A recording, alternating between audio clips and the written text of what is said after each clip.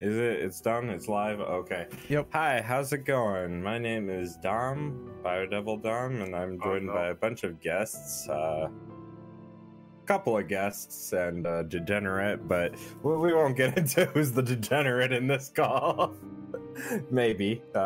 Anyway, yeah, why don't I go ahead and introduce our guests here. First, we'll start off with our resident degenerate, Renegade Operative. Hello. I really love the jiggle physics in this game when I noticed it in my playthrough, so if you like thumping boobs, then this is the game for you. Yeah, see? I told y'all. Anyway, next up I got Lady Token. Hi everybody, I'm glad to be back and talking about Tormented Souls. Oh no. Next up we got Scared Sheep. Hi everyone, I'm really glad to be back in my second podcast with you guys and looking forward to talking about this game. Awesome. And then last but not least, we got our other co-host here, Brandel, Sir Brandel, Immortal Brandel. You go by a million names, right? I only go by one, sir, as the Lord Brandel. Thank you very much. Your Lord and Savior. Who is here to talk about some very questionable upskirts about this game. I can tell you that much. Yeah. One of which I got to experience, so but yeah, anyway, we got this whole doc of questions to go through and talk about this game. So why don't we go ahead and discuss that stuff? Someone's talking about her. Yeah, I do apologize about that. I don't know what's going on in my background here. Somebody's got some shit going on outside. Okay, looks like it stopped. I do apologize about that. So anyway, let me go ahead and read off the first one. Describe your initial thoughts upon seeing Tormented Souls for this first time. How do you feel about the game being a callback to old school survival horror? So actually, I kind of saw this game like way late into development. It's been in development for a while, and it looked really rough. If you like look at some of the earlier footage for this game, they don't even look alike. And this game was originally planned as a mobile game, if I'm not mistaken. So a lot of things have changed, and honestly for the better. In terms of just it being a callback to old school survival horror, I think it does a really good job being somewhat of a love letter to like Silent Hill, in the sense that, like, you know, a lot of indie horror games, they try to go for that. We're trying to make a RE successor. We're trying to make a game that's very much like Resident Evil. And this game is just solely trying to focus on making a game that has a very similar atmosphere and similar themes in its game, or in this game, that are similar to Silent Hill, in my opinion. So in that regard, I feel like it was a really good way to do callbacks. But what about you guys? Well, I had never heard about this game actually until the podcast idea was brought forth and Ren asked if I would buy it and play it. And I did, and I actually really enjoyed it. I don't think I've played a camera angle game like that before, so it was really interesting. But it was really good. It was really well done. Probably one of my favorite indies I've played so far, actually, after that. I mean, it was really well done. Yeah, I wasn't sure kind of what to expect initially, but I was impressed overall. They did a really good job, especially kind of like you said, calling back to more of the Silent Hill-esque games. Honestly, I only heard from the game from word of mouth, like from like you and some other people talking about the game, and then of course demo came out, tried it, liked it. It was really good, but honestly, it was a breath of fresh air to actually have a game that, for one, that came out and actually was a true successor to old school survival horror, opposed to being the same shit every single time to see like first person, right? So yeah, or it was just a nice welcome change of pace, and thankfully it came out really well. Otherwise, it would have been unfortunate if it didn't. I would say this. I saw this game through Residence of Evil. So if you really like people showcasing indie horror or whatever, like you should go over there because that's how I got acquainted with this game. I liked it from the first impressions. Old school survival horror looks great, classic camera angles and all the creepy enemies. I think what added to it was some of the designs were sort of like Silent Hill-ish almost. So I like those backgrounds and everything that they had with blending all the psychological aspects into this game.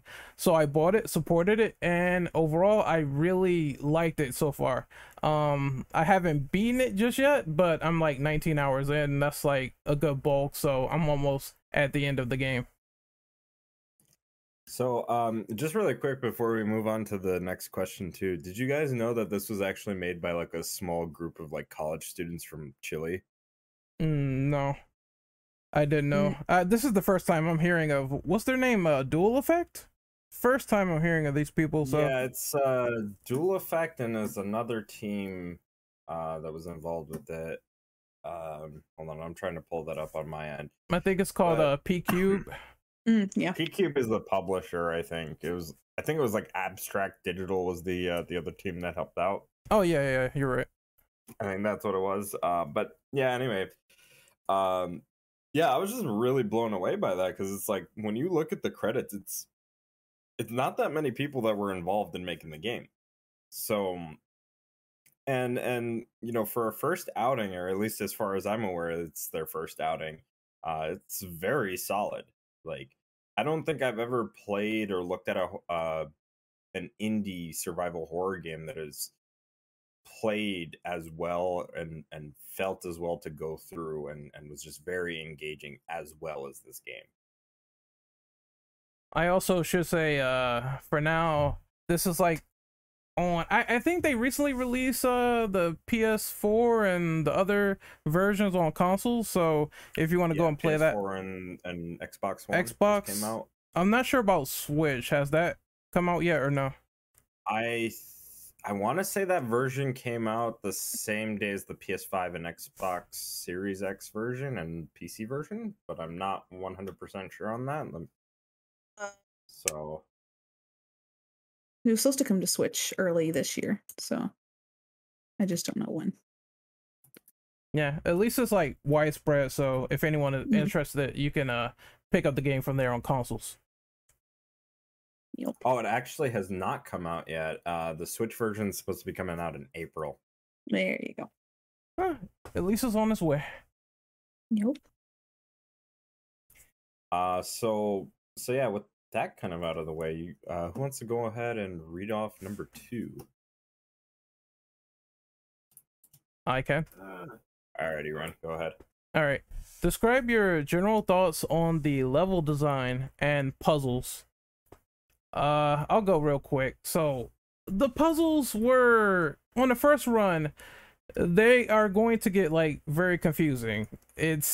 It requires you to really read the lore, read the notes, understand what's going on, do some math. It's a lot of shit. Familiar with Jesus? Yeah, no shapes and sizes. Don't scream like me where I said I don't know what the fuck a hexagon is. All type of stuff. You're gonna have to really just know your stuff for these puzzles, or you can skim and cheat and look it up. The level design is great. I like the interconnected main hall. I was talking about how it gave me RPD vibes and how it just looked similar to the stuff you would see in either RPD or the Resident Evil Mansion in the first game. Really nice details. Like, this is one of the best looking indie games I played so far with fixed camera, so that's like a huge testament to the developers themselves. Yeah, and just to kind of go off of that, like this, like I said before, there's really not many indie developers and indie games out there that do an indie horror game that's more so inspired by Silent Hill as opposed to RE. I feel like that's like the kind of like how it's easy for an indie developer to just make a stereotypical first person run and hide sim. It's very easy for an indie dev to also make a successor or indie inspired game that's more so catered towards RE fans. And in this case, they just kind of went like, fuck it, we'll just do something that's a little bit more akin to Silent Hill, maybe a little bit of like Clock Tower and Fatal Frame aspects thrown in there in the mix, right? And just put together a more psychological horror game, and I think that really worked out well for it. For me personally, I really thought it was interesting for the level design. I do have one minor complaint though, in that in the intro cinematic, when you see the hospital, it looks far bigger than what it is in the actual game. So I was kind of hoping the game would be a little bit bigger than what it really was. But that's really the only nitpick that I have of this game. Puzzles, yeah, they're cryptic as shit. So if you like really cryptic, like Silent Hill 1 puzzles, you might be right at home. And at least in this regard, I do think that like in the future, if they were to make a Tormented Souls 2, or if they were to make a new horror game, please add in riddle difficulty, just like Silent Hill. That's all I'm asking for. Yeah, Silent Hill is the definitive game that tend to it basically took the riddle difficulty, and at least for people who don't know all this stuff or they can't really process it, because I think someone said it best on Reddit, most of the playtime that is going to accrue in your first run will be being stuck on puzzles or being stuck on like, how does this piece of geometry fit into this fucking hole or whatever. So that's where your time is going to go into, and at times I didn't really even get it or understand it at points. Like, typically I'm really good at puzzles. Like I enjoy Silent Hill 2 on like the hardest puzzle mode ever, and people think I'm crazy for it, but this one was like they were getting me, like they were making me think like a lot. So I do like those games that challenge you in puzzles. Just let it be known, some of the stuff could be optional, and going forward you can make choices for the player where they can adapt to their own skill set. I do take issue with some of the puzzles, like I guess hints or whatever. But some of them just don't make any damn sense into Warzone. What you're trying to do, like with the keys, like there's like no clear indicator of what to like to turn the knob towards. Yeah, when they say the one that confused me the most, I know what you're talking about, is the one with the B and everything. Like I got the Tetris one that was on the picture, but the one with the bee and Adam and Eve and all this shit, I'm like, what the fuck? What is this? Yeah. Like, go ahead. I'm sorry. Go ahead. No, I was just gonna say, it's really cryptic unless you really sit there and think. Some of them you think too hard about it, and it's really more simple than you think. So, like for that one in particular, is that it's saying, humans are from Earth, so therefore the other three bees are in the comb, the hive comb, which is the hexagon, and then the Egyptian is from the pyramids, and then aliens are from outer space, so like the stars. So it's like stupid simple when you know the answer, but when you're sitting there, you think way too hard, and that's what made some of them take so long, is you're thinking way too far out the box than what it actually is. I think I was thinking, like, why are these people naked? That's all I wanted to say. The same thing I was thinking too. And kind of going off of what like Token was saying, right? Like that I was gonna say too is like those hints on the side, I feel like are there just to throw you off, and that the actual answer is literally what the emblems are on that lock. Yep. So like, because there's another one where it's literally just 538, and you're basically just trying to figure out the sides of each thing, right? Although I don't know how they confused a circle with an octagon, or an octagon with a circle. So yeah, but yeah, there's some that are really off. Actually, there is one puzzle I'm not a big fan of. It's the doorknob puzzle where you got to mimic the heartbeats. Yes. The reason why I don't particularly like that puzzle is because for some reason, the sound of the actual knocks will sometimes go faster than the animation for the doorknob moving. So it can actually mess up, even though you might be getting it like damn near perfect. The timing on that is very strict. So I was not the biggest fan of that particular puzzle.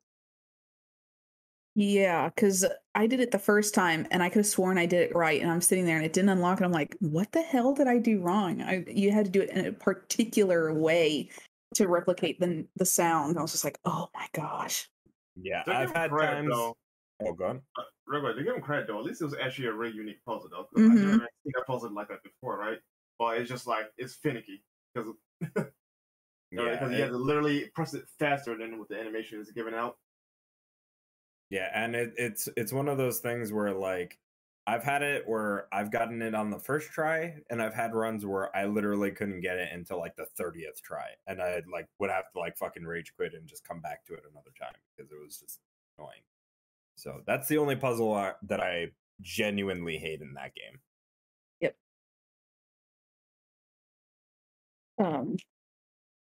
Yeah, going off the puzzles, I actually really liked the level design. It was really cool. And Dom, you brought up a really good point about it looking so big from the outside and it being smaller on the inside. I didn't even think about that until you mentioned it, but that is true. But I did think it was set up really nice. It was really pretty. I really liked all the puzzles for what they were. Some of them were just so stupid simple, but some of them just took forever. I know the one you brought up, the Jesus one, had me laughing because my brain messed up the seconds in the hour hand for the longest time, and I don't know how. And I was sitting there, I was like, I know I have this right. And it was just two hands I had mixed up. And I was like, oh. But it was so cryptic to figure out how you were supposed to do that without any hints whatsoever. I mean, to randomly think you have to look at the paintings to figure it out. I was like, oh. Yeah, and the fact that you have to know the exact like second of when Jesus was born is kind of ridiculous. Like, because you could either use the paintings, or if you had the background knowledge of Jesus's like birth date, then you would kind of already know part of the puzzle at least. Yeah, So. From what I understood and read afterwards, the time had nothing to do with the Jesus's birth. I thought it was just the directions the swords were, or the weapons were facing in the paintings. It was the date, the month, and the day, which is Christmas, obviously. Is when they say they celebrate Jesus' birth. I just remember that puzzle. That's fucking ridiculous. I think it was like 8:35:15. I'm like, oh, okay. Yeah. Then I gotta know the day in birth was easy, but just everything else, nah. I was like, it's time to look this up, and that's exactly what I did. So, this is partially going to go into a question that we have later in the doc, but how many of you know about the additional puzzle that they patched into the game? I don't. One at the credits. Yeah, we'll go into it a little bit more, but I was just kind of curious if anybody else knew about that particular puzzle that you could do. Because they give you the hint at the credits, but I found out after helping Brandon that you could do it on a fresh run. Without ever beating the game. So that is something that I found out about last night actually, but I was just kind of curious to know how many of us here knew about that puzzle in particular. I wondered so long what that meant at the end of the credits, and I never figured it out until you mentioned it the other night in chat, and I was like, oh, and then after that, and I ended up getting it. It was really cool. This is totally new for me, so that's cool. Did anybody else want to go on this question before we move on to number 3? One thing I want to point out is that certain level designs, certain details in level design is kind of weird. Like, how is my path blocked by little those things where they tell you like the floor is wet or caution or whatever? Man, I can literally just step over it and then get to my path. Or why do I need to go the long way around, literally solve 20,000 puzzles just to get behind a receptionist desk when I can literally just crawl over it? Stuff like that, though, it kind of annoys me because it doesn't make any sense. You're thinking too smart. That's the same shit that would come up in like old school survival horror games. Why can't you just jump over this? Like, Exactly. They also never yeah. fixed the east wing floor from what I saw, so you constantly have to go around if you go Yeah, upstairs. that makes sense. Versus like the bottom floor where is it like another stairway that's just blocked off for a reason, which you can literally move stuff out the way oh, because there's nothing there that's preventing you from going down there realistically. And there is a move Okay. button too, yeah. was I the only one that played this game at launch, by the way? Probably. Probably. Because the only reason why I'm asking is because the main hall, I don't know if you all know about this, but like pre-patch, that was a dynamic fixed camera angle that they had there. They changed that to like 2 or 3 different camera angles that are fixed and no longer dynamic. And I don't know Nice. why they did it, but it just happened.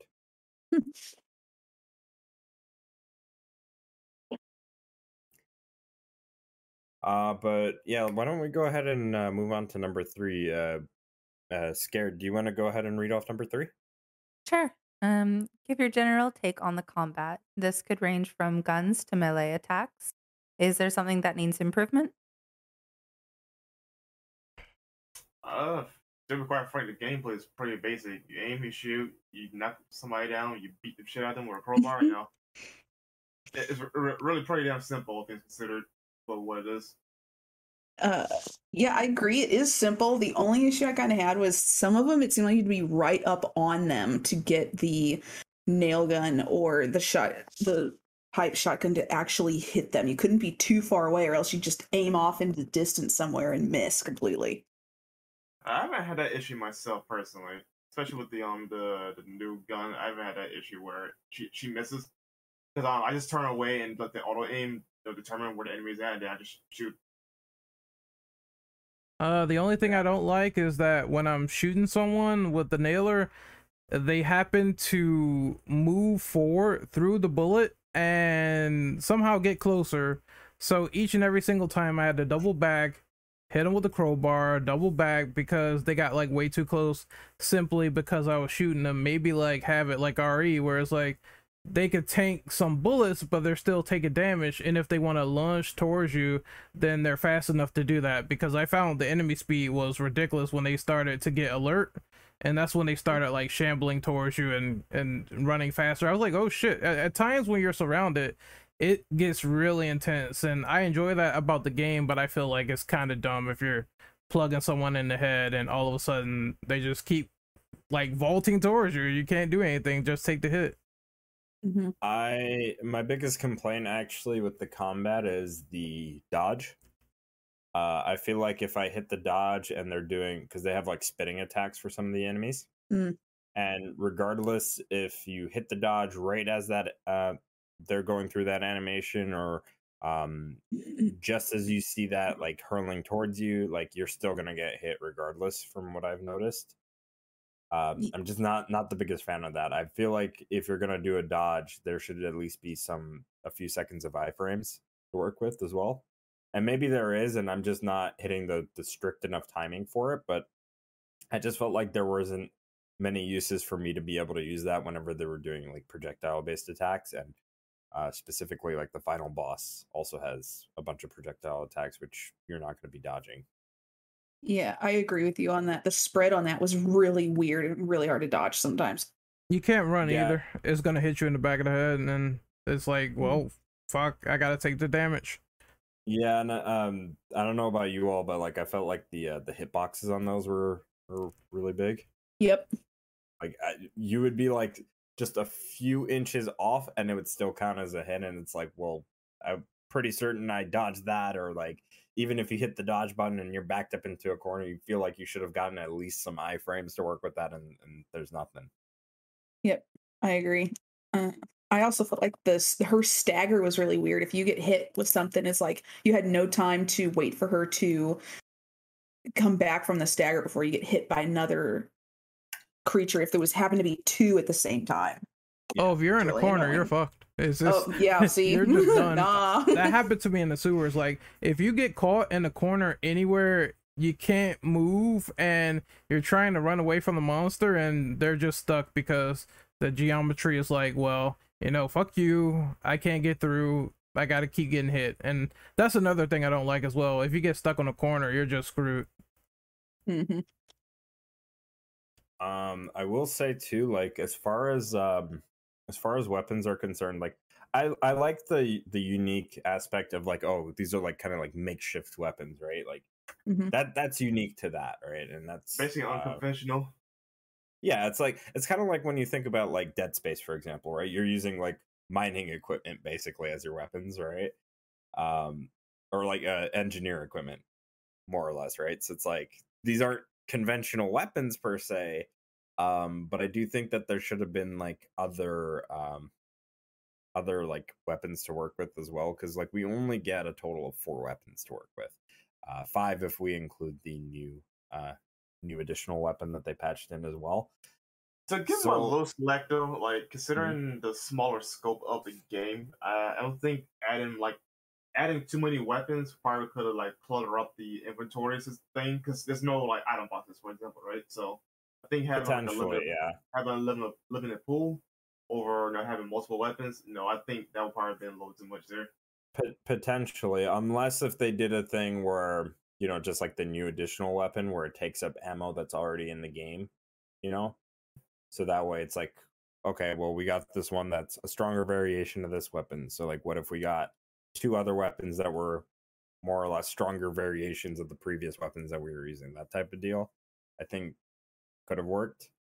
But then again, like you never know. A sequel could improve on that. They could introduce a much bigger game in the future and include more weapons, because we had that with like the Silent Hill games, where we would get like a bunch of different melee weapons to work with and then a couple of different firearms to work with as well. And then Scared, did you want to go ahead and give your thoughts on this? Yeah, I think honestly a lot of it you guys have actually already said, but just in general, I was pretty impressed with the uniqueness of the weapons. I think a lot of games like this tend to give you the same sorts of weapons, whereas like this one had like the nail gun and whatnot, which I thought that was like a really cute, not cute, but like an idea that I hadn't seen before, which I really appreciated. You got any like ideas for like improvements? I think the only thing that really kind of annoyed me was more with the camera angles of the combat, because I sometimes couldn't see what I was shooting at. So it's like, am I hitting? Is it still there? Is it dead yet? I honestly didn't know sometimes, and then it would come at me and it would be like, ah. Yeah. So that would be, I think, something I would appreciate more, whether it just be, I don't know, the combat allowed you to have more camera angles. I don't really know how they would facilitate that, but I did find myself getting frustrated at times by that. So typically, at least with like fixed cam games, usually what they try to do is try to get you to listen to sound cues. And if you can like pick up on certain sound cues, like you might not see what's in front of you, but if you can hear that it's like that hit is connecting, or if you hear that like death groan from like whatever you're killing, that's usually your like indication there that you've already killed the thing that you were shooting at. Yeah, I guess I'm just like really bad at that. I mean, and to be fair, like I had that issue too when I was first getting into like old school RE, where like I didn't really know what I was shooting at. I'm shooting at nothing basically. So like I definitely get where it's like, what am I shooting at? I don't see it. And different camera angles would be would be definitely appreciated. But once you start like picking up on that stuff, it's very easy to like tell like, okay, this is dead, that's dead, I can move on. I definitely hit that, right? So Yeah, no, I'm somebody with like any of the Resident Evils. Like, I have no idea if it's dead. I just keep like shooting at it, or like I try to do that stomp on it or whatever, just to make sure, because I have no clue. Alrighty, so Brandel, you want to read off number 4?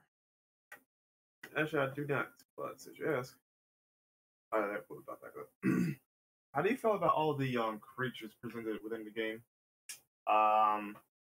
Fuck the spike guys. That's the only thing that legit hit me most of the game was spike enemies. Well, in terms of design though, canes, right? yeah. But in terms of designs though, I think they actually are pretty damn good. You know, kind of sort of typical given the theme of the game, but it's pretty good. That's my thought on it. I really thought they were kind of interesting. But more so from the perspective of like, okay, like some of them are like they were just like torn in half, right? Or like they were mutilated and like they looked like they had like different operations performed on them or whatever, right? Like and even though I kind of hate this game, not Tormented Souls, but the game I'm gonna bring up an example, right? It kind of reminded me of like the enemies we would see in like Outlast. And you know, even though I hate that game, like in that regard, that's something I could kind of give it props towards. Is like, okay, these enemies do look good.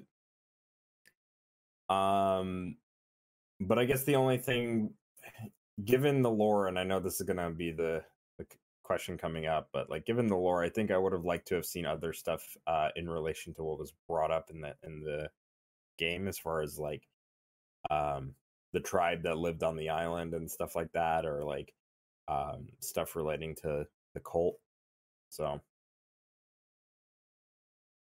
yeah, I really thought the creatures were pretty unique. I too found an annoyance with the ones with the spikes, because it's like you had no idea how far away you had to be with those things not to hit you. It was so annoying.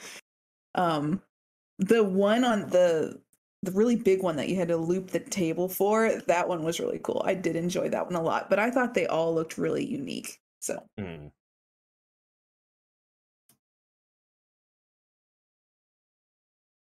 I guess I'll go next. I'll go next. The enemies are, for the most part, good. Creepy looking. They don't look like your routine average zombie, so that's a plus that they decided to take all these surgical tools and map them to the enemy in question. It kind of reminded me of this game called The Suffering, where most of the monsters are based after like inmates or prisoners that die in a certain way. So this kind of looks like, well, what happened if that was a hospital setting? For the most part, I really like how they look. As for how they function, it's just that annoying enemy that either spits on you, or the one that crawls around and has the spikes in his body. That's the one that's gonna kind of get you a lot, and he got me like a couple of times. Everyone else just feels a little bit slow, in my opinion. Like the big guy with the blades in his hands and shit, I felt like he was way too slow, and once you got the shotgun, you can keep knocking him down and stun locking him. So in terms of challenge, I kind of wish it was a little bit more variety. The ghost was cool, the hot dog neck ghost that came out of the woods and tried to attack you, or in this case the hospital. You mean the one where you could just literally leave a room and then despawn it? Yeah, I did that a couple of times when I found that out. Yeah, there's really no, like, I really don't like the design of that enemy. It's just... especially because if you know what the character or who the character is, I think I would have liked something a little bit more I don't know, I guess I think I would have liked something that's a little bit more like Grudge inspired, maybe, or something to a similar vein. Yeah, because like I don't know, I felt like the design didn't really look that good. Yeah, I know what you're talking about, because after they get out of the jail cell, it's kind of weird to think they end up like that. So at first I thought that was like someone else. I thought that was like a completely random ghost that was like chasing you around, but it's a little bit more to it after you went in the past and did the actions that you did. But yeah, we'll get into that a little bit later too, for sure. But for the most part, it was just slow, and since you could despawn it anyway, it wasn't as much of a threat as I thought it was. So that's how I felt about it. Most enemies, except for the two I mentioned, were pretty easy. Did you all? How do you all feel about the lack of boss fights? By the way, because I don't know if that's a question in the doc here. Because there's only one boss fight in the game. I guess you could say. Necessarily bothered me, honestly. Yeah, I mean, it's enough enemies to deal with in certain situations, but I guess you could say, yeah, there were a little slew of bosses in the original RE1, so they could have tried a little bit more. It would have been cool to fight that guy that was marching around with the candle and the gas mask. I'm surprised they didn't do a little bit more with him. So you do actually fight enemies like that when you get further towards the end. Oh, okay. They will start walking around and carry like these big hammers. Mm-hmm. I basically the best way I could describe him is like, imagine like a discount keeper from Evil Within. Oh, okay. So it kind of reminds me a little bit too of the guy from Downpour, the boogeyman with the hammer and everything. Yeah, like unlike the keeper, these guys can be killed because they're the actual like cult members or whatever. But as far as like just overall like, you know, what they do, it's like there's nothing special, and they're not as intimidating to deal with as they look. Mm-hmm. Let's just put it that way. Yeah, I think it would have been nice if they had more boss fights, at least maybe like 2 or 3, but I didn't really feel like it took away from the game because I felt like there was still like enough to fight. Yep. Mm-hmm. But yeah, I think it just would have been an enhancement rather than something that the lack of it is a detriment to the game. Yeah, I agree with that. I think there was plenty roaming around. You didn't necessarily need more boss fights, especially considering once you try to go for the plat and you try to do the speed run and the not use the healing items. If you'd had more boss fights, it would have made that way harder than it already was. Mm-hmm. Yeah, I could see that for sure. The only reason why I brought it up is because I do admittedly wish there was at least like 2 or 3 more boss fights. You know, just to kind of make it, just to kind of have like a bit of a pace breaker or a challenge for the player. And granted, that's something else we'll kind of talk about a little bit later too. But like, I guess with you know, again, the size of that whole hospital and how it looked in the cinematic versus how it actually is on the inside when you're in the game,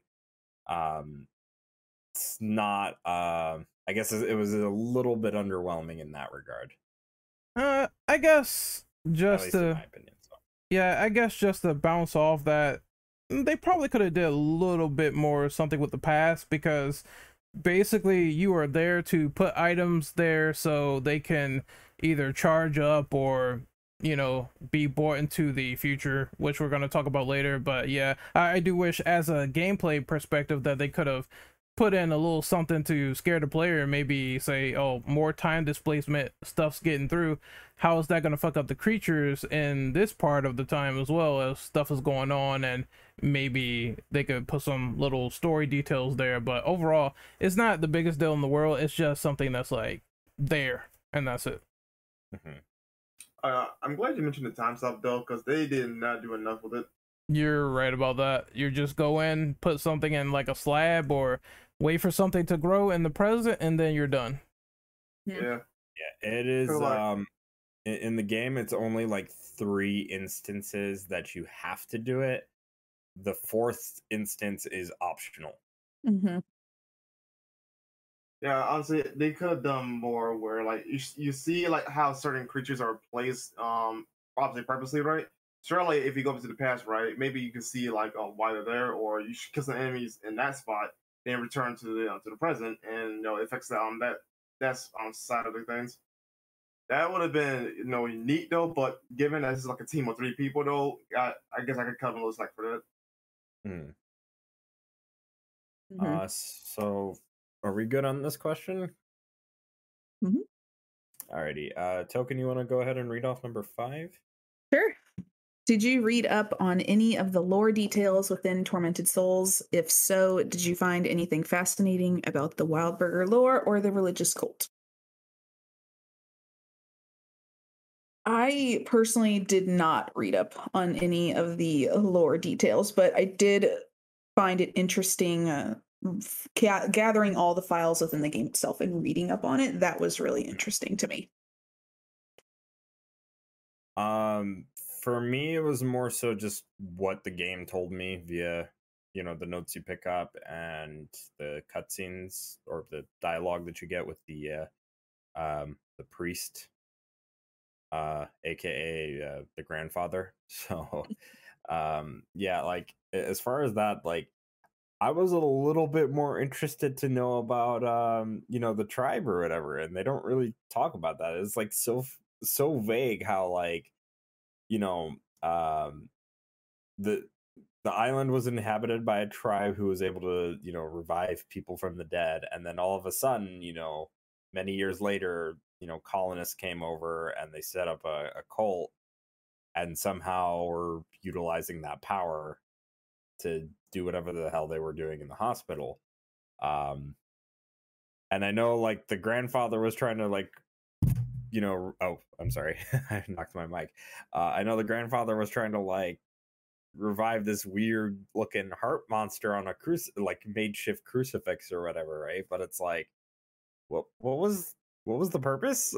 That's what I wanted to know, like what was the ultimate goal here, and what would have happened if we just let that thing roam around? Like I think like more of a clear indication on what the cult was after would have been ideal. Mm-hmm. Yeah. Excuse me. I never did read up more into it, but collecting all the files has always been something that I've enjoyed in other games as well. So as I went, I did enjoy being able to read those and kind of figure out some of the lore that they give you that way.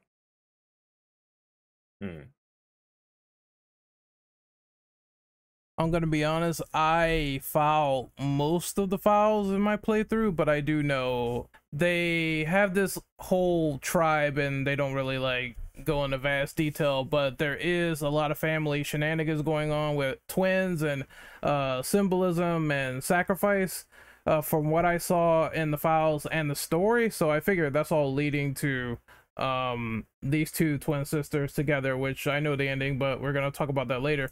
So I think discovering that in the background is nice. I'm never gonna say no to files explaining more of the story, where if they put it into an actual game, it will probably be like 40 hours or something, because that's how storytelling can be. It gets bloated over time. But I do think that for the most part, it's interesting. You want to see what happens with the Wild Burgers. You want to see what happens in the hospital. How did these people get to this point? But mostly, like you said, the cult aspect, it seems like they tried to do the whole God cult thing from Silent Hill, and that didn't really, translate too well in context with that, because I remember they had the Indian burial ground in the ocean, and that was cool. But for the other side, it's like, you want to know more about them. Why are these people doing these rituals all over the place? So I thought it was fascinating for what it was. Just, it could have been a little bit more fleshed out in terms of visual storytelling.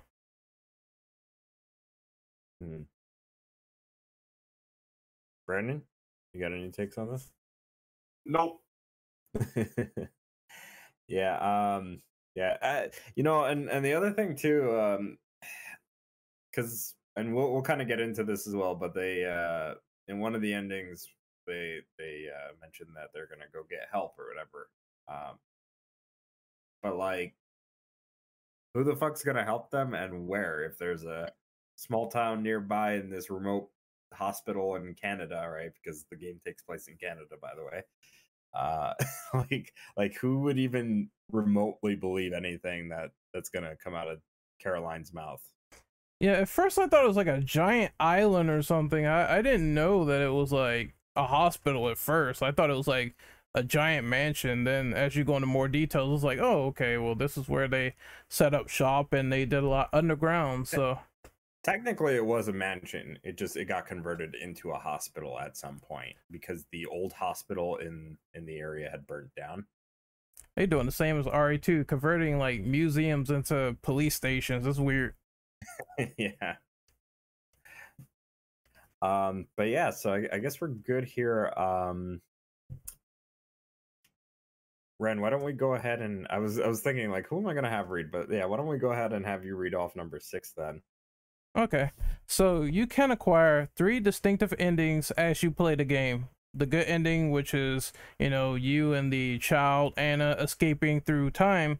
The neutral ending, which is Caroline mercy killing Anna, which is her sister, if you don't know. And then the regret, which is the bad ending where you leave her and everything behind, and then all of a sudden a ghost comes out of nowhere and kills you, which is your sister. So how do you feel about the endings and the goals to achieve them in the first place? Dom, didn't you say like you think 2 of the endings are lame? Okay, so in my opinion, I really hate the bad ending. I felt like it was very cheap, and I really hate the track that they played at the very end. It just sounds so like ear grating to me. Mhm. But the forgetfulness ending where you cure Anna, and then you just leave and you don't go back into the tape or whatever to get her out of the cell. That I really like the way that ends. It's kind of like a bittersweet ending, and I really like the track that plays at the very end of that, for the credits for that ending. And then and honestly, I kind of prefer it over the true ending, because the true ending, you know, obviously she goes in, takes her sister out, and she admits like, yeah, maybe what I'm doing isn't necessarily right. And even her sister's like, I feel like I shouldn't be here, like something's off, right? So like that ending, you know, not a bad ending. And I also like the track that they used to play out the credits for that.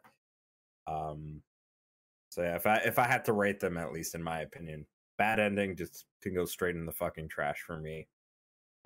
Forgetful or neutral ending is my top, and then probably a close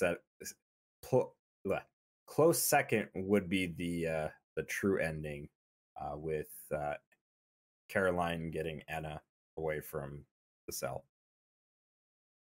Yeah, I'm in agreement with you here. Honestly, though, the true ending still doesn't make sense to me. Like, why would she drag her sister out to a different time point where you potentially could find the I put up. I don't think time paradox could play a part there because clearly their time logic, really doesn't make any sense. Because on one hand, you can go back in time and corrode the thing, right? But she can escape. But you can also go back and save her again, which means that you cut the train and you take her out. So like, there's so many parallels up there. Whole time travel that doesn't make any sense once you break it down, right? Yeah, So that being said, though, I do not get the logistics behind her taking her sister out. That should create some serious problems, you know. But then again, though, you can inject batteries from the past into the from the present into the past, and then vice versa. Like, again, it doesn't make any sense to me. Well, and keep in mind too, like in the end, like she also, like the younger sister Anna, wanted to go back and find the mother. Mm-hmm. So like, and they're like, oh yeah, we'll do that, and obviously it never happens in the game, but it's like, so how are you gonna do that? And then also too, like, are you gonna just attempt to save yourself, your younger self, on top of your father, who, you know, at least in the files, was very much against the grandfather, who was like doing all this cult shit and was also abusing the mother and whatnot, and was worried that the kids were going to get abused by the grandfather. Like, so there's a couple of things that they would have to sort out here. Yeah. For me, I think the best ending would definitely be the neutral. I feel like that could open up more doors for like sequels involving this character and maybe her sister as well. Because if she is, like, say, escapes and you don't save her, that could like lead to maybe like another branch inside Tormented Souls lore where you play the sister in another game, trying to find the mom for the girls, right? Yeah, even Yeah, when I have she to. transforms, it's still different because she's not in the cell anymore, and something changed. So they could do something like that where it's like, oh well, we continue from this time point and have a new game. Yeah. I was just gonna say that like I agree that I think the neutral ending is probably the better of the three. But I do think that the good ending could open up the doors to other sequels as well.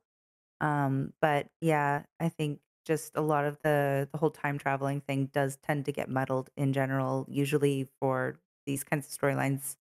But I think either one could be good for potential sequels. But I like the good ending, I think, the most for sequels, and the neutral ending just as is. I just want them to know you can't save them all, otherwise you get 5,000 different timelines, and it's like, well, are they going to explain this or not? That's part of the problem.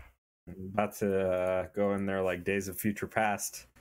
Yeah, it's like you move one thing, something fucking changes in the present, and it's like, holy shit, I just don't know how they would do that. I'm pretty sure if they had a continuation, it'd be something good to build off of. Maybe even put that in the game because, like I said, that's like good stuff that we'll talk about later. But it's all just confusing when you really start to think about it. Still, it's an interesting confusing. It's not like something that's dumb or super like bad in terms of like how you're putting it. Like it's all interesting storytelling, just we want the execution to be good. Yeah, and it just depends on how far they go with it. Mhm. Because potentially a sequel might not even delve into that. If it even does, it might not delve into it much. Just like this game, where we only had a few instances here where we did that. Same thing with the potential sequel, which is the next question, and we'll kind of talk about that.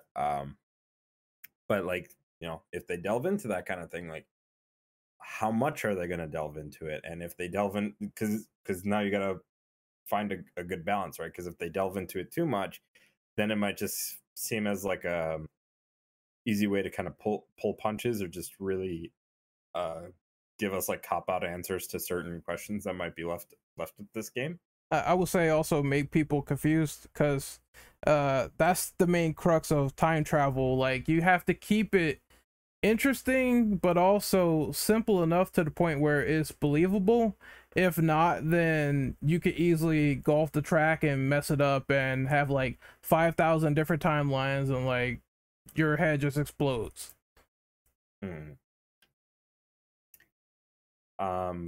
Does anybody else have anything to say on this before we move on to number 7? Nope. Okay, so I'll go ahead and read off number 7. The true ending is building up to a potential sequel regarding the possible consequences of going back into the past. This goes double for bringing Anna into the present. If they continue from here, then what would you like to see story-wise? And so for me here, and the reason why I wanted to have this question is because there is that potential that this game as a story, this game as a game could be just a one and done, and they might move on to a different horror game with a different name, different lore, etc., right? Or they do a sequel to Tormented Souls, but they make it as an anthology series where it's just unrelated stories. They're unrelated locations and stuff like that. Characters are not related in any way, shape, or form. They just do random horror scenarios, right, in random locations with random reasons as to why those things are going on, right? So there's that potential. But on the flip side of that, there's also the potential that they do a direct sequel to this game, and they do answer some of those questions from the first game that people might have with the time travel and stuff like that. And they might delve into whether or not they save the mother, and go into other sorts of territories with that. but it's at least at the moment, because this team is literally, just finished making this game last year, is now doing ports of this game for other platforms that they promised they would release it on. So we don't know what the future entails with that. In fact, we don't even know if they plan on doing other content for this game, which is something else we're going to delve into as well. Mm. I always say, when in doubt, if you feel like it's too confusing, you could always start over with new characters. One thing I like about Silent Hill is that, and I know I keep bringing it up, but I think is relevant to this question as well. You could always have it where it's like one central location is vital to the story and everything else is just thrown out. You could put in new characters and new scenarios or new ways of how they got into the Wild Burger hospital, and that could also work. It would be going back to the original, while also you could do something different, like maybe expand the scope and go outside of the hospital and have that as a central location while you're in the streets doing stuff and monsters are like fucking everywhere. So I think they have two choices. Either they can continue or they can make something new, but it's all going to boil down to the wire. It's also a third option, like you said, which is they could move on and use the mechanics from this game and make something else. Yeah. Actually, kind of going off of that too, with what you brought up, and I'll just be really quick here. It's, potentially, because we had mechanics where we were going through mirrors, right, and going into the quote unquote other world, right? Yep. Imagine if we went into a more Silent Hill, like small town scenario, right? And now we have more involvement with that sort of mechanic, right? Like that'd be really interesting, right? And that's another way that they could expand on that in the future. We also talked about the past with the cultists. Also, sorry to cut you off. To actually answer your question though, the one thing I want to actually, I guess, delve into is the consequences of pulling someone else into a different time. Mm-hmm. Like maybe you pull a little Donnie Darko, if anyone's seen that movie, where a lot of weird things will happen because this person or item, whatever, is not meant to be here. So thus it creates a time of fuckery in the present. Yeah, I would like, in a way, if they made the story where if you pull something back from the past, or if you go to the past too much, then that could lead to the bad ending. Whereas if you stay in the present, if you like fight everything there, or you accept you got to move on or whatever and make choices that way, that could lead to some interesting scenarios. Here's a question. Mm-hmm. So I know you mentioned that you're really into the suffering, right? Yes. And that's, at least for that game, that and its sequel, right? They kind of tie into, well, what if you played the first game and got X, Y, or Z ending, right? Yeah, and then it has a new beginning based on what neutrality or what ending you got from the original game. So if you started off bad and killed everybody and decided to be a bad boy, then you continue on to the sequel, and the new intro will be like you're completely just a monster at that point. That would also work as well if they brought something like that back, because you don't see games do that as much anymore. The last game I can think of that tried it was Infamous, where if you have like certain karmas, you could carry over into the next game with Infamous 1 and 2, but not a lot of people do that anymore, so I think that would be really original. Mm-hmm. Anybody else want to go with this one? I think a sequel would be really interesting to see if they're actually going to do that. But I liked it as a solo as well. So yeah, it could go like pretty much either way, and I guess depending on how interesting it looks, I would be all for it. Mm-hmm. Yeah, I'd be fine without a sequel, but I am very curious to see how they would go about it if they were to actually do one. Brendan? I mean, I already answered the question, so move on. Answer it again, Black Man. Actually, before we move on to, I thought about this. you know, in a kind of similar fashion, they could pull a Silent Hill in that, yeah, we get different characters per game Mm. and go through their story, right? And granted, I know post Silent Hill 4, a lot of people are just not a fan with how that was handled. But like just the idea of like it's still tied to that universe, but in the sense of it's still kind of like an anthology in the sense that you're following different characters could be a really good idea as well. Okay, like I'm about to say, like, in what regard exactly? Because even like in the first 4 games, only like 1 and 3 and 2 or 4 are only games that are connected to each other. Like they're Right. So how's that gonna work in the context of Tormented Souls? Do you Well- want it to be like that, where the next game is like literally another universe E- time frame, even or do you want it into to be a sequel? even into the old gods and all that stuff with Pyramid Head and Vateo was still the same. So I guess keeping the lore is fine, but having new characters be in different situations while the established events kind of happen in the town in different ways could be interesting for the hospital. So essentially, you want to be like Silent Hill 2 and 4, then, you know, in that side of things, because that's kind of basically what happens more so in those 2 games. Well, let's say 4 mostly, you know. Yeah, something like that. Yeah, like I could see it like that, you know, because they don't necessarily have to make it be a direct sequel, although they could go kind of in the route of like, okay, Silent Hill 1 to 3, where that is actual like a legitimate connection, and then from, you know, because the game takes place in the 90s, and you go back into the past in like 14 years after the fact, so it's like in 1980 when you're going back to the past, right? Mhm. So, you know, they could have it where like, okay, yeah, the consequence of bringing back that character, right?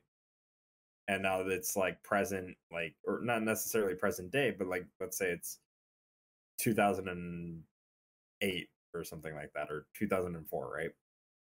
And now we're playing as the younger sister who's now grown up, right? And of the actual age that she would have been in the previous game had she survived, right? You get what I'm saying here? Like, Oh, yeah. I guess we move on to the next question, though, since we're done here, right? yeah. Yeah. You want to go ahead and read off number 8, Brandon? It's number 8. Okay, so how do you feel about the time displacement from past to present? Honestly, it's a really cool mechanic. No, because that's not the first time we've seen it before, right? Though, just there's not enough with it though. It's just for like, you know, inserting one item here and then go back to another point and take it apart, right? It's not like you find anything unique or come across anything super unique, other than maybe talking to the priest for the 3rd time you visit there, or 2nd time. I don't remember what it take. So, either way though, it's really cool, but not enough of it. They've done aside from puzzle solving. No, the only time I remember a mechanic like this was on Amusha 3 because I think like someone was in the past, someone was in the present. I don't remember, but I remember So, both characters I- had that sort of happen. yeah, so I could explain that with that game. It's so basically when Samanosuke got thrown into the future because of the time fold in that game, the time fold was unstable, and Guildenstern was trying to get Nobunaga into the present, so that way they could basically like start their conquest from scratch, where they have nobody to oppose them, essentially, because they're in a different time period. They would have far more access to technology that they could enhance their own Genma technology with, you know, animals and also people to experiment on to turn into Genma, which is why we had the whole zoo segment. So while Samanosuke is in the present, because of that unstable timefold, Jacques gets pulled into the past. And so while that's happening, when we're getting closer towards the end of the game, there's also more unstable time folds, and you could get there's points where you go back into the past, but these are pasts that are like small bubbles and don't really have a major impact into anything. They're just small pockets of time. And then there's also parts in the game where when you're climbing up the Eiffel Tower, if you get caught into a time fold, you just get sent all the way back down. So stuff like that is how Onimusha 3 did it in particular. Yep, it was really creative, and it was a lot of it, as opposed to this one where it's like, maybe I got to go back in the past and put like an item there in order to have it like sort of mature into the future, like the charged battery or the blood pack. You got to wait for it to freeze, and so it's stuff like that where it's like, it could have been some fights in there, maybe some other cool features there, but you don't spend like a lot of time in there for the most part. Yeah, Onimusha 3 did that as well, and it did that very well because it made that it was a gimmick and a mechanic, but it worked well in the context of the story. Whereas like Tormented Souls, like I feel like they were maybe toying around with the idea and maybe were experimenting with that, so potentially in the future if they wanted to build upon that, they would.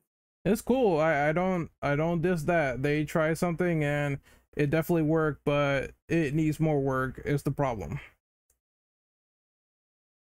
Yeah, I really liked the idea when it was the first time you had to go back in the past. I thought it was really cool, but I too agree it should have been in the game more than just doing a couple things.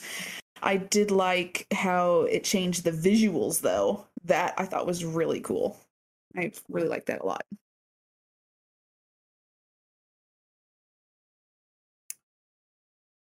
Anybody else want to go? Like Scared, maybe? Do you want to say something on this? Yeah, I was just kind of replaying in my head some of the parts that you do going back in the past. And I have to say, probably what I thought was the most clever was with the lock. When you pour the like acid or whatever it is onto it, it doesn't melt the lock right away. It actually takes time, and that's why you have to like go back and forth and stuff like that. Um, I thought that was quite clever. In general, I'm not always the biggest fan of time travel or going back to the past between then and the future, but I thought they worked it pretty well in this time. Alrighty. I guess everybody said their piece on this, so why don't we have we'll have Ren read off number 9. All right, sure. So there is only one patch costume and a secret nail gun for unlockables. This means that post-game content is bare bones. What could be added to sustain the replay value in your opinion? Just more costumes, maybe like arrange modes, you know, mini games perhaps. I mean, a lot of survival horror games have these little mini games you could play, like battle mode. Yeah, like clear a room of enemies out the fastest and see like how fast you could do it. Maybe you get like an additional weapon or infinite ammo, just like Ari. So here's a couple of things that I think that they should definitely add. Obviously in post patch there was only that one costume, as well as the additional triple shot nail gun, which is hidden behind a new puzzle. Which that stuff is cool, don't get me wrong. Like, it was great that they even bothered to add that stuff in. But what I would like to see is additional difficulty modes, because certain trophies, you know, I'm not gonna lie, they were kind of a pain in the ass going through the game that way, and I would have liked to have had difficulties where I could have made that, you know, easier to cheese. But then, you know, just for challenge runs, like I would like harder difficulties as well, just to have the option of it. So that's one thing that I think they should really look into, is harder difficulties and also easier difficulties for various reasons. Additional costumes, hell, like I know it's a small team and maybe they don't have the resources to just come up with a million different costume ideas. I don't know how big the fan support is for this game at the current moment, but like maybe run like a art contest and see if like maybe somebody can come up with a cool design and you could add that. I don't know. So stuff like that, new costumes. I would actually like maybe some potentially additional weapons that use the ammo that's in the game. Like I think it would be really cool if we had like a double-barreled shotgun, or a shotgun that could hold a little bit more ammunition than just the one shot. I know that would be broken, but you know, we already have a triple shot that you could just use, right? So like, come on, let's have a little fun here, right? If we already beat the game, just we could have a little fun, right? I think the arranged mode is a good idea as well too that Ring came up with, and I would also argue that it would be really cool if they could add in a new mechanic, or like maybe if they would add something similar to like the one dangerous zombie mode, but not where it fucking blows up, but more so like a Crimson Head or some type of deal, right, where you get like a new enemy type that appears on like follow-up runs, right? Like that I think would be really cool. Does it honestly sound like more sequel material than anything than unlockable? So. Yeah, I know, but there's a lot that I could obviously spitball, and I know there's like only so much that they could do. So really, it like realistically, I think like additional costumes and difficulty modes would be the most ideal thing. I know it would be probably kind of a lot of extra work for them to add it, but sort of touching on how it was brought up that from the outside, the hospital looked a lot bigger than you really got to play. It'd be great if, like, on the second playthrough, an extra corridor of the hospital or even just an area sort of opened up that was completely different with maybe like one extra puzzle and a new enemy or something. Yeah, that'd be interesting. Yeah. Oh, go on. No, you're fine. Go ahead. Oh, I was just saying like just an optional like side thing to do for New Game Plus for sure. Yeah. Yeah, I agree with all that. The extra areas that can open up in the end, extra costumes, and I too was so thinking about the double barrel shotgun idea after the triple nail. It's just like, oh man, that would be so sweet to have. I mean, for beating the game a certain amount of times to unlock more things would be really nice, especially considering the people that are going to go for the achievements anyway and have to play multiple times to have different things each time you replay would have been really nice. Put invisible enemies to make people cry. I would love that. I would delete that. I would just. Nah, just no. I was. I came auto lock, man. I'm like, nah, I'm sorry, I'm not doing it. These enemies are annoying as it is. There's no way I'm doing this. Well, if they put a bunch of mirrors to help you out, like remake 1, then maybe. But that wouldn't work though, because that wouldn't work. The mirrors, so like you wouldn't, you probably wouldn't see them. So like they have a few of them in the game. Like it's not only just mirrors you can see the reflections on. It's like glass and also water. But yeah, that's marble far between though. Yeah, and it's in the sewers as well. So that's a kind of problem that happened with the remake 1. It's like, yeah, you have mirrors though, but it's only in one location. Oh, sorry, 2 locations. But it's so far in between that it doesn't even matter. I think when I started shooting them, I started seeing them better. So I would say One Dangerous Zombie is way worse, but that's like another podcast for another day. Yep.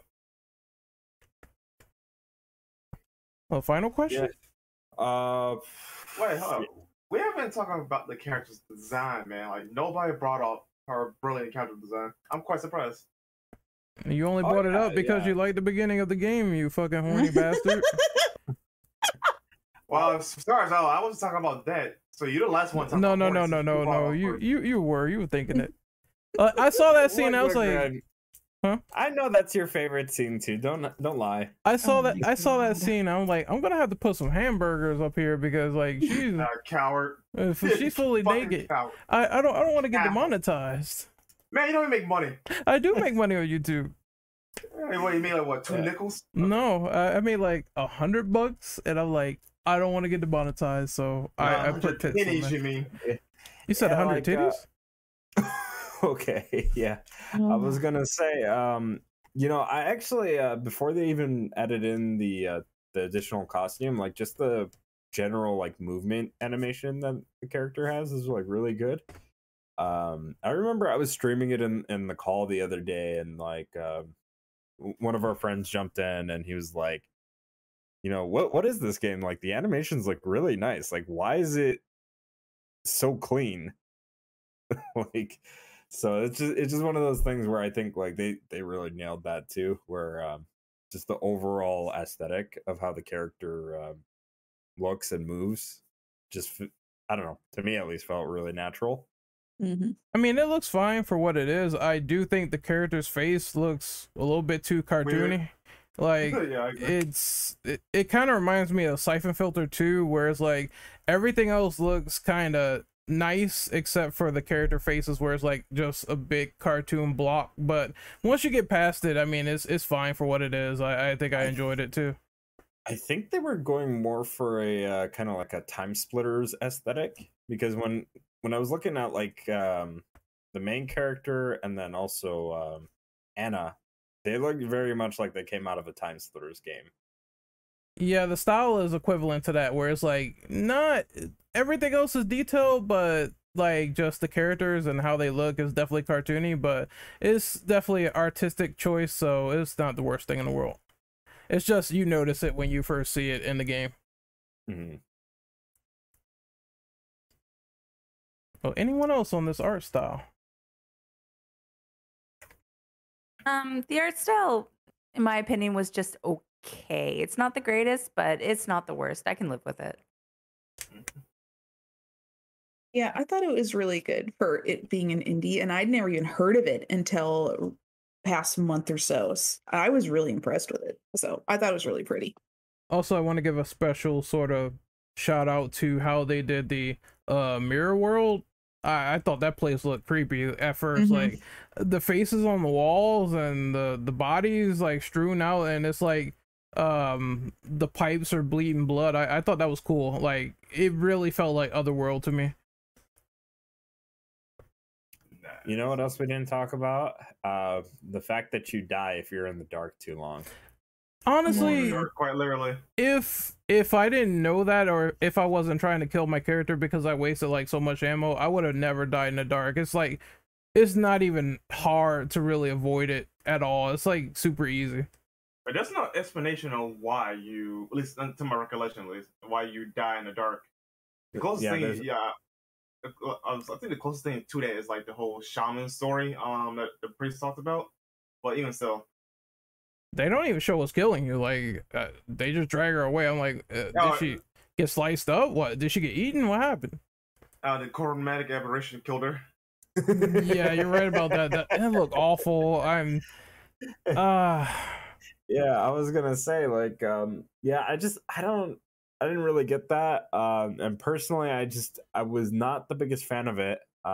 Mostly because there are parts in the game where, you know, they block off your progress with those wall guys or whatever they're called. All the enemies have names. I just didn't keep track of them. But the guys with the weird blades in their hands and they're stuck to the wall and their backs are all like ripped off or whatever. Mm-hmm. I think their name is literally called the Waller.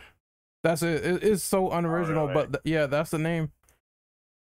Yeah, like personally, I wasn't a big fan of just you know, being in the dark and not being able to deal with that, because like if I needed to beat the fuck out of that guy, right, and you know you're still with the lighter and you don't get the flashlight till like about halfway through, right? Mm-hmm. Like that's why in like subsequent runs I always went for the flashlight first, because you didn't have to go in a particular order, but going for the flashlight just made progress go by way faster. Yeah, I was mentioning earlier before the podcast started to Ren and Scared about the fact that I didn't even realize you could die in the dark, because I didn't even, the 3 runs I did to plat the game, I did not die in the dark one time, and I didn't even realize it was an achievement for dying in the dark. I had to look it up. I was just like, oh, I didn't even realize you could do that. Yep. I still haven't died in dark yet. Yeah, it's super easy to avoid. Like Yeah. as soon as you see the RBG or whatever the fuck they call it, the aberration, then you could just Chromatic aberration. yeah, you could just equip like the lighter and avoid it, and it's no problem. But I do get the criticism of, well, I gotta go in this room and there's enemies. I want to fight them to get them out of the way. I cannot get rid of the lighter, so that kind of like crept on me a lot in the game until I got the flashlight, which is way better. Yeah, the really quick too. Not sure if any of you know about this, but like at least on the console version of the game, they have this thing that tells you like, yeah, you have to hit this button to turn off the flashlight. You cannot turn off the flashlight. I've tried. So I don't know why that's in there. Maybe they forgot to remove that, or maybe it was like patched out by accident, and that's something they're going to add back in later on. But for whatever reason, that's there.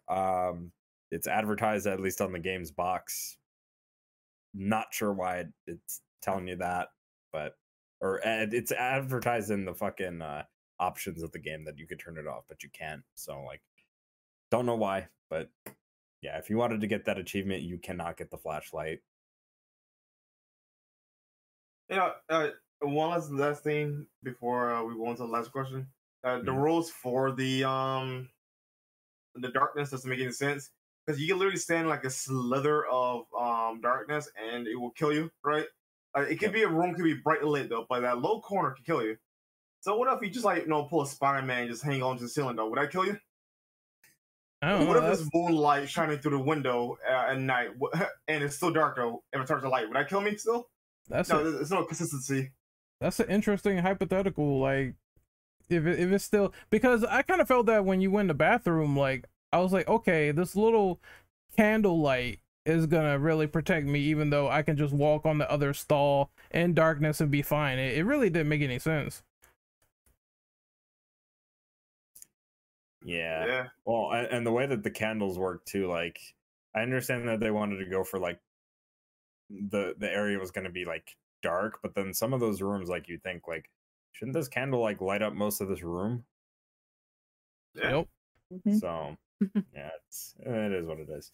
But yeah, we're gonna go ahead and get ready to wrap up. So I'm gonna have Scared read off the very last question here. Yeah. So what is your final verdict and recommendation for this game? I'll just go ahead. I overall really liked the game. I think I appreciated the most about it was that it was an indie game that had a lot of unique aspects to it that still, brought in that Silent Hill feel. I feel like, it had a little bit of Resident Evil, but mostly Silent Hill, without feeling like it was trying too hard to copy it. I really appreciated that about it. I liked the puzzles. I thought they were incredibly unique for the most part. And so, yeah, if you like Silent Hill type games, if you like those old school survival horror, then I don't think you could go wrong with this one. For me personally, it's definitely highly recommended. I bought this game day one actually for the full $40 that it was worth on PlayStation 5 for the physical copy. I will tell you right now that currently it is on sale on PS5 for like $14. So I'm gonna go ahead and drop that link, and Ren could go ahead and post that on screen or whatever later when he edits this podcast. But I'm sure it'll be over by the time he does it. yeah, probably. But well, no, actually it ends in March 3rd, so you got some time. I don't know if you're gonna edit it tonight, but I might do it tonight. I might. But even then, like when the sale's not going on, it's like $20 on PS5. Yeah, I highly recommend it. Yeah, it does have some flaws, and there is some things that they could definitely improve upon and work on, and definitely things maybe in the future that if they're planning on supporting this game further after they release their other ports with additional content, that'd be great. But yeah, it's really good.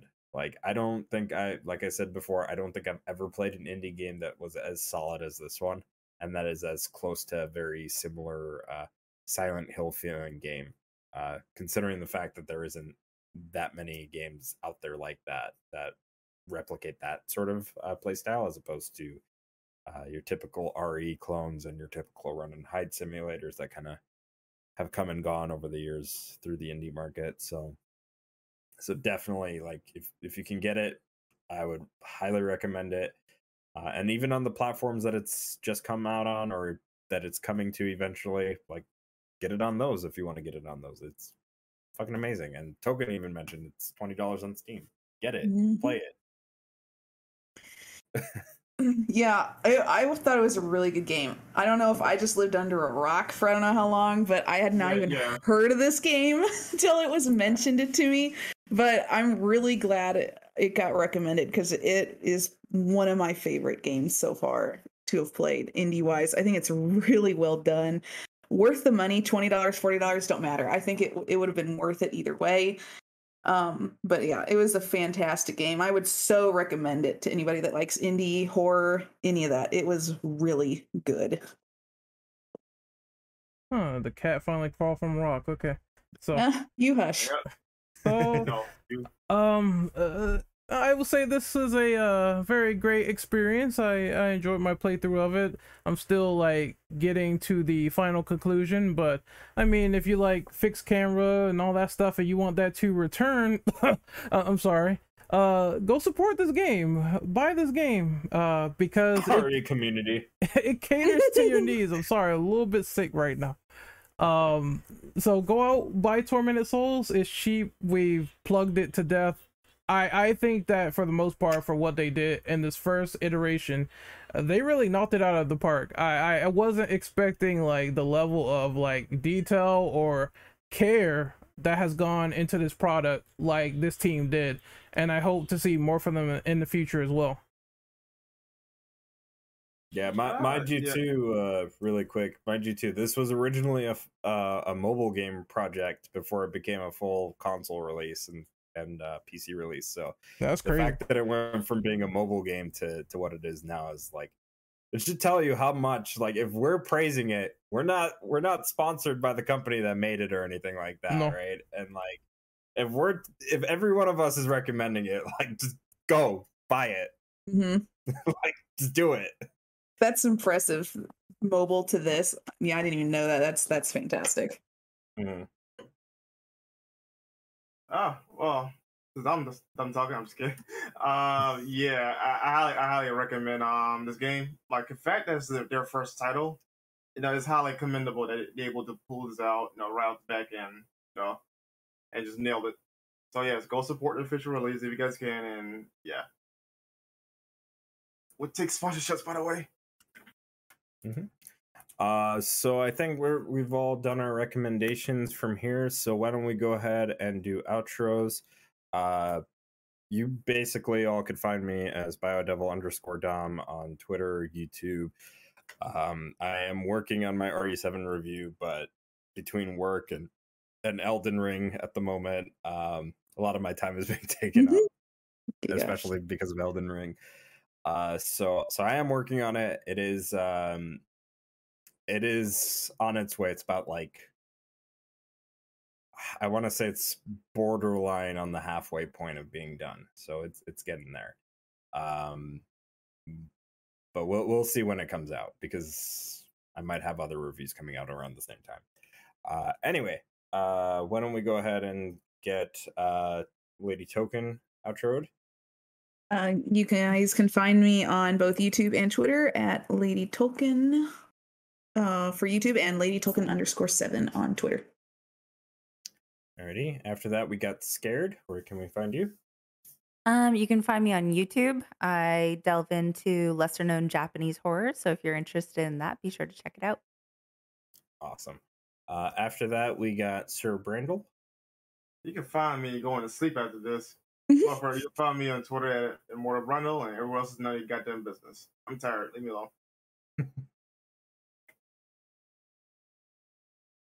And then last but not least, we got Renegade Operative.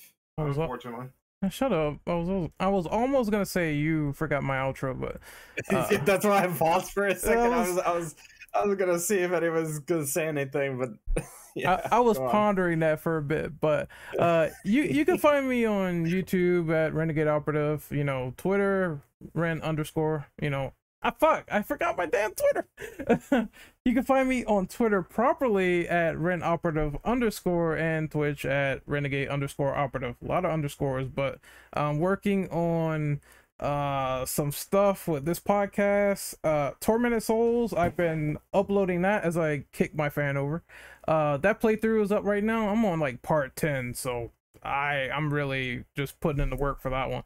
And then the only thing I got planned next is just some reviews, so hopefully I review DMC2, which is probably going to come next week. Nice. Alrighty, so that's pretty much been our podcast for today.